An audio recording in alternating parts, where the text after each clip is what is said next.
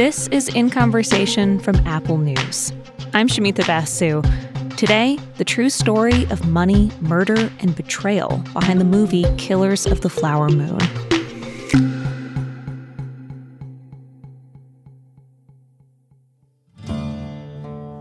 The 19th century was a grim period for the Native American tribe, the Osage Nation. Between disease brought by European colonizers and forced displacement by the U.S. government, roughly 90% of the Osage people were wiped out. The survivors settled in Oklahoma. Then, at the turn of the century, something incredible happened. We struck oil. Striking oil was as good as striking gold, and the Osage wanted to be sure that this valuable resource wasn't taken away from them by white Americans. So they claimed their rights. We held our minerals in reserve for all of us, and that was divided to the surviving 2,229 Osages in 1906. That's Chief Jeffrey Standing Bear, the principal chief of the Osage Nation today. He says the Osage decided each member of the tribe should get an equal share of the oil royalties. That share was called a head right.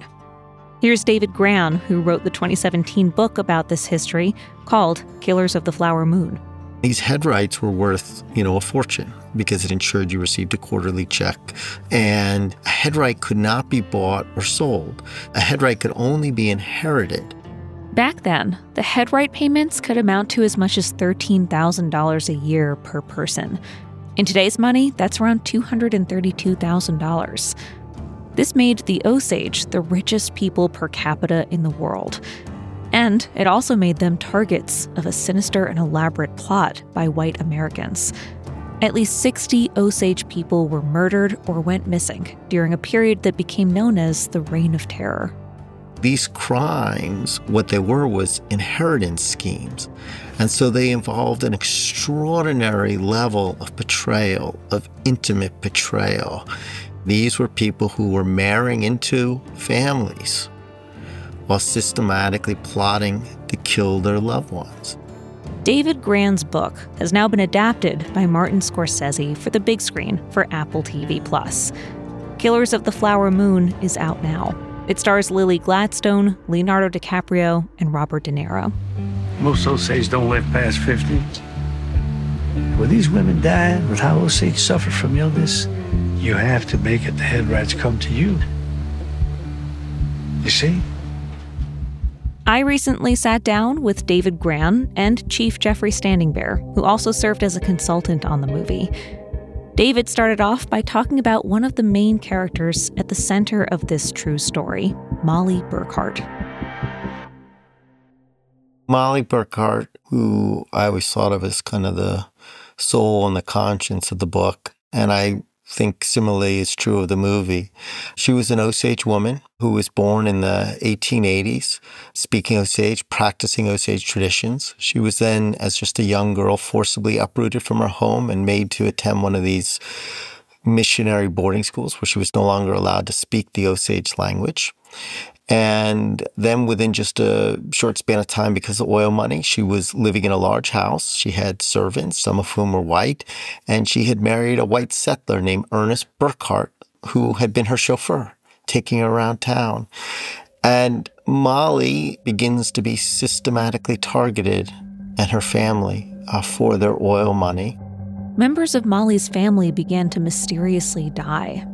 In 1918, her sister Minnie died of what was called a wasting illness, but was likely a poisoning. A few years later, Molly's sister Anna was found dead in a ravine. She'd been shot in the back of the head. Shortly after that, Molly's mother, Lizzie, died, also of suspected poisoning. And a few years later, Molly's sister Rita and her husband were killed when a bomb was set off in their home. With each family member's death, Molly and her husband Ernest inherited the head rights. Meanwhile, Molly herself was inexplicably getting sicker and sicker.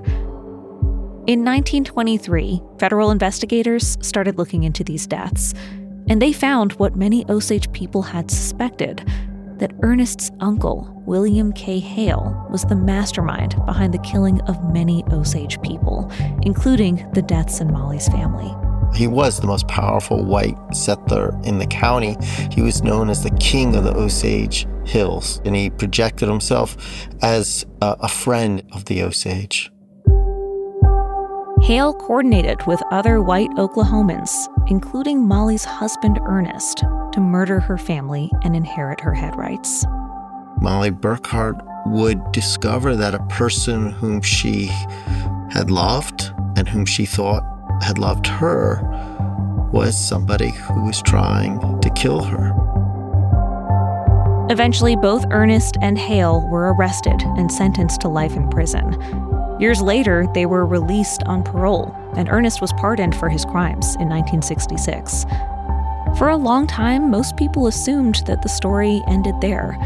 But decades later, David Gran stumbled upon a clue that suggested deception, betrayal, and murder on an even larger scale. When I began the book back in 2012, I had kind of assumed, based on the FBI's public theory, that this was the Osage Reign of Terror was perpetrated by this singular evil figure, William K. Hale, and a couple of his henchmen, and that they were kind of responsible for everything. And I proceeded on that course. I mean, I worked on the book for more than half a decade. And for over a year, I was kind of working under that kind of hypothesis. And then over time, meeting with people like the chief, meeting with other Osage elders, they began to tell me about these other suspicious deaths that were never investigated and that were not part of the Bureau's case, and also had no connection. This is really important. They had no connection to the mastermind who was caught. And then I spent a lot of time doing archival research. And I was out in Fort Worth, where they have this large branch of the National Archives. And I was doing research on the guardianship system. Yeah. Explain the guardianship system. So the U.S. government passed a policy imposing guardians on the Osage. And these guardians, these white guardians, could suddenly tell an Osage, how and dictate how you could spend your money. And the system was quite literally racist because it was based on the quantum of Osage blood. And so anyone who was more than a half-blooded or was a full-blooded Osage was deemed, quote-unquote, incompetent, as you will see in the film. And then... And that's a formal term that's being used. Incompetent, which just tells you everything, right? I mean, language speaks, right? It speaks volumes. Yeah. And I found a little booklet that covered a few years that detailed, all it was basically a list of a guardian and whose fortunes they had managed. And the only other word in this booklet was the word dead if one of the Osage had died. And I was looking through this booklet, I noticed that there was a guardian who had about 5 Osages whose fortunes that he had managed. And I noticed the word dead next to the first name, dead next to the second name, dead next to the third name, fourth, fifth. I noticed another guardian who had about 12 Osages fortunes who he had managed, and there was about 50% mortality rate. And on it went. And undoubtedly, some of these deaths were of natural causes, but it defied any natural death rate.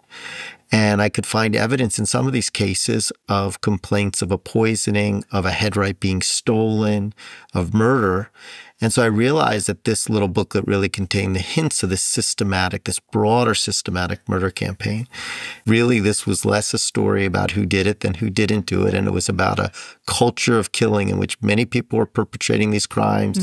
You have doctors, as you will see in the film, who are administering poisons. You had morticians who would carefully ignore evidence of bullet wounds and just quickly dispose of bodies. You had lawmen and guardians and the most prominent businessmen in the community who were in on this. And you had many others who were complicit in their silence. Yeah. Chief, are there any stories that you want to add about this particular time in history, the Reign of Terror, and what it meant for the Osage Nation? Even after the convictions of William Hale, Ernest Burkhart, these people came back to live around the Osage. I've known Osage elders to me. There were elders at the time who said, yes, I knew William Hale. And they said, we stood over there by that fence and talked after he got out of prison. Wow. So the effects were not only emotional from that time period into today, in my time, but physical. And people like them.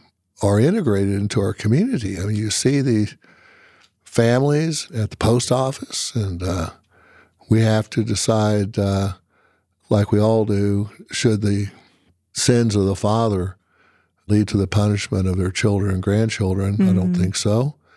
But you've got to understand there's a deep history here, and there's a mistrust. Over the years, you have these descendants still living in the community. And I think one of the things that is important to understand, because these were inheritance schemes, you not only have descendants of the murderers living in the same neighborhood to this day, you have to remember that you would have descendants who are living in the same household as the murderer and the victims. Imagine that. Well, now let's turn to talk about the film a little bit and how the story was adapted. I just want to hear from both of you your reactions to seeing the film. What have you thought about it? Well, when I first met Marty Scorsese, he said, we're going to film here. And in Oklahoma. Yes, here right among the Osage. Yeah. And that had been a concern of ours because we had not received any guarantees from anyone, although we kept asking, where were they going to film, and were they going to film here among the Osage? So Marty Scorsese led his introduction with that statement, that commitment, which immediately led to our offer to have our language department and others work with his team. And then we have our culture people who could work with his team on traditional dress. And they being the Scorsese team, embraced this opportunity. Our people, of course, have the emotions of the movie, especially the younger people who are more modern, didn't really read David's book. People kept telling them to. But now they've seen the movie, a lot of them. They're going back and reading David's book, which is the proof of the story. It's a true story, and David's book shows that. I just wanted to jump in there, too, because, the chief and I, once this got adapted, were obviously nervous about what an adaptation might look like. We had seen film adaptations go horribly wrong. Sure. This was such a serious piece of history. I mean, this was something that was very painful for people to talk about and for the Osage elders to share their stories and entrust it with others. Non-Osages, I think, was unnerving. And it really was the chief who helped steer this process. I mean, the film people deserve enormous credit, but Chief Standing Bear, very early on, appointed ambassadors to the film process to make sure that this direct communication happened, used their leverage in a really positive way to ensure that that film was shot on location. It meant that the people making the film were going to be immersed in the world of the Osage, in their culture, in their traditions, meeting them, eating with them, seeing them, talking to them. And I think that really helped shape the story in a positive way. And at least for me, when I see the film, I think it has a real authenticity and truth. And it's because of that immersion, and it's because of what the chief did, and not just the chief, but all the people around him, to ensure that this film did not go awry. Yeah, I mean, Chief, are there any particular aspects of the film, aside from the great significance of the location, that you feel particularly proud to see? One of my favorite scenes is a council meeting where the Osage Council is debating what to do. And we are told by those on the set that they wrapped up the filming of that scene, and Marty steps out of the building because it's very hot in that filming time, 105 degrees or so. And Robert De Niro said, hey, they're still talking in there, and you ought to hear what this one man has just said, and his name is Everett Waller. He's a traditional Osage, younger Osage, and he was in the moment. So Marty came back in there and heard part of what Everett was saying. And he said, can you repeat that? And Everett said, yes, I can. And you'll see where Everett speaks boldly and loudly and expresses the emotions of our people. When this money started coming, we should have known it came with something else, because it's a white man's money. Yeah. Mm-hmm. It's not what we were taught coming down Missouri, Arkansas, and Kansas. Yeah. What has come to our reservation that doesn't belong here, and it's them. They're like buzzards circling our people. Yeah. They want to pick us body clean, leave nothing. And we heard about this scene and how natural it was to us. And I said, well, how was Everett doing it? And one of my advisors said, oh, he was just playing Everett himself. I had the privilege, actually, I was only on set for a few days, but I was on set for that scene. It's one of my favorite scenes in the movie. It's so powerful.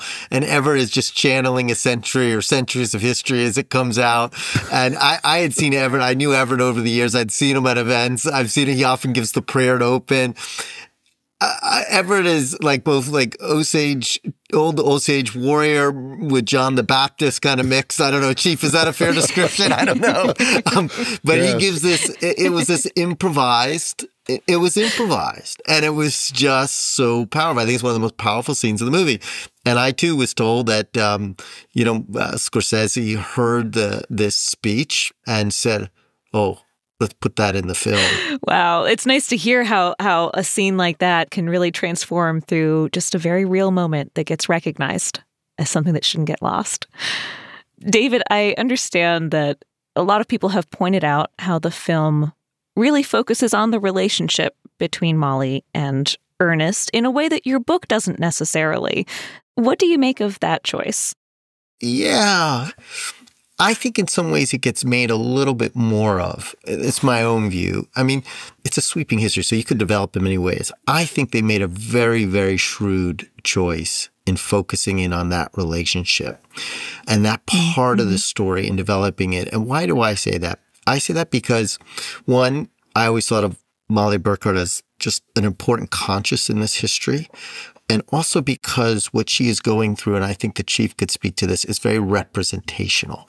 So you can take that one particular story and it can illuminate the larger history, illuminate the larger conspiracy, illuminate the levels of betrayal. And so I thought it was actually a really smart choice. And I think the other part that is important and why that relationship I always thought was very important is because Ernest Burkhart, who is a very complicated figure, represents something very interesting and an important part of that history, because he is somebody who is not a sociopath. When you read the documents and you read the records, he knows right from wrong. And yet he goes along with evil in the end. Understanding Ernest helps you understand the nature of complicity. And as I always try to point out, these crimes could not have taken place on the scale in which they did unless there were many Ernest Burkharts, unless there were many ordinary citizens who were willing to go along and be complicit in these crimes. And I always refer to them as the willing executioners.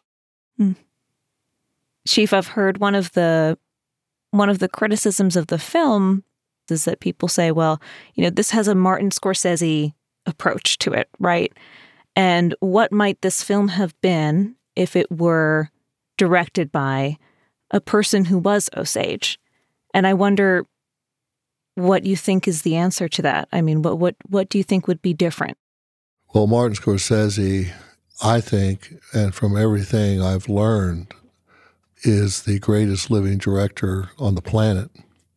And there are a lot of Osages as extras and others in front of the camera, but there are a lot of Osages behind the camera in set design, building. We have people involved very much in the language, as you'll see in the movie. What was that? That's how you are. I don't know what you said, but it must have been Indian for handsome devil. We have people working the details of our traditional clothes and our ceremonial practices. The late John Williams, my senior advisor, I assigned to sit right there on set. They gave him his own chair, said, Mr. Williams. And John Williams was our gatekeeper. And if anybody had any questions about, is this authentic or not, John, my senior advisor, would speak up to Marty Scorsese, and they listened. And he has all the credentials. He's a Vietnam veteran, combat veteran, Green Beret medic. He also was drum keeper at the Gray Horse Committee ceremonials. And he was, at the time this movie was made, the senior advisor from the Gray Horse District. So that's the legitimacy of this movie process. And I know John and Van Big Horse and I and some other Osages seen the screening last year, the first time we saw the movie. We had a chance there to make any criticism. There was none. We were very impressed. But go back to your question, is there a living Osage that can direct at the level of Martin Scorsese? The answer is no. But there is no one else of any nationality that I know of that could do it. Well, I want to end by asking each of you to share what you hope viewers will take away from this film. What do you hope the impact of the movie will be? I think for me, I first began this project, and Chief has heard me tell this story, but the origins of the project, which was when I visited the Osage Nation Museum back in 2012, and I saw this great photograph on the wall which showed white settlers along with members of the Osage Nation, and it looked very innocent.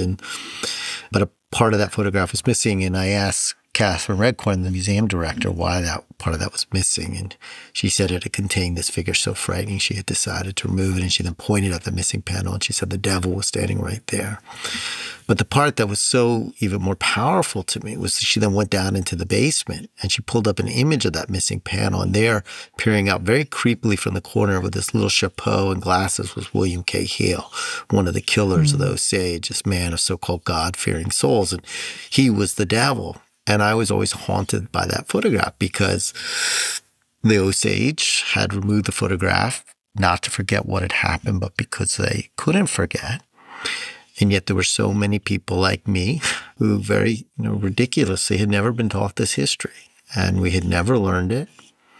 I always say we had to excise it not only from our consciousness, but also our conscience. And so I embarked on that project with the help of people like the Chief and so many Osage in recording these stories to hopefully address my own ignorance and the ignorance of many others in this country and elsewhere. And so I know a film can reach even more people. And my hope is that we begin to fill in that gaping hole and we learn from it. And we learn not just about the past, but we also learn about the kind of people we want to be in the future. I would add that the Osage have a lot of healing to do, and I'm learning more about generational trauma, as they call it, as a subject on its own that's related to so many other emotional issues, mental issues of people in general, and we have our own cause and effects. So I do know this movie's caused a discussion, and as I say, David, none of this would have happened without your book. But this book and movie have got a good discussion going at many levels, because this is, as Martin Scorsese promised us. When I said, how are you going to approach this movie? He said, I'm going to tell a story about trust and betrayal, and I'm going to tell it on two levels.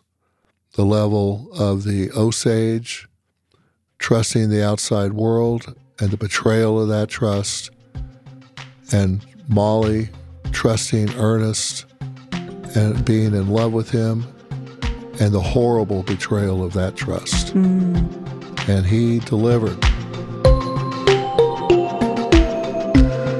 Killers of the Flower Moon is out in theaters now. You can also find David Grann's book by the same name on Apple Books. We'll include a link to it on our show notes page. And if you're enjoying this show, Apple News in Conversation, please don't forget to follow us and leave us a rating and review in Apple Podcasts.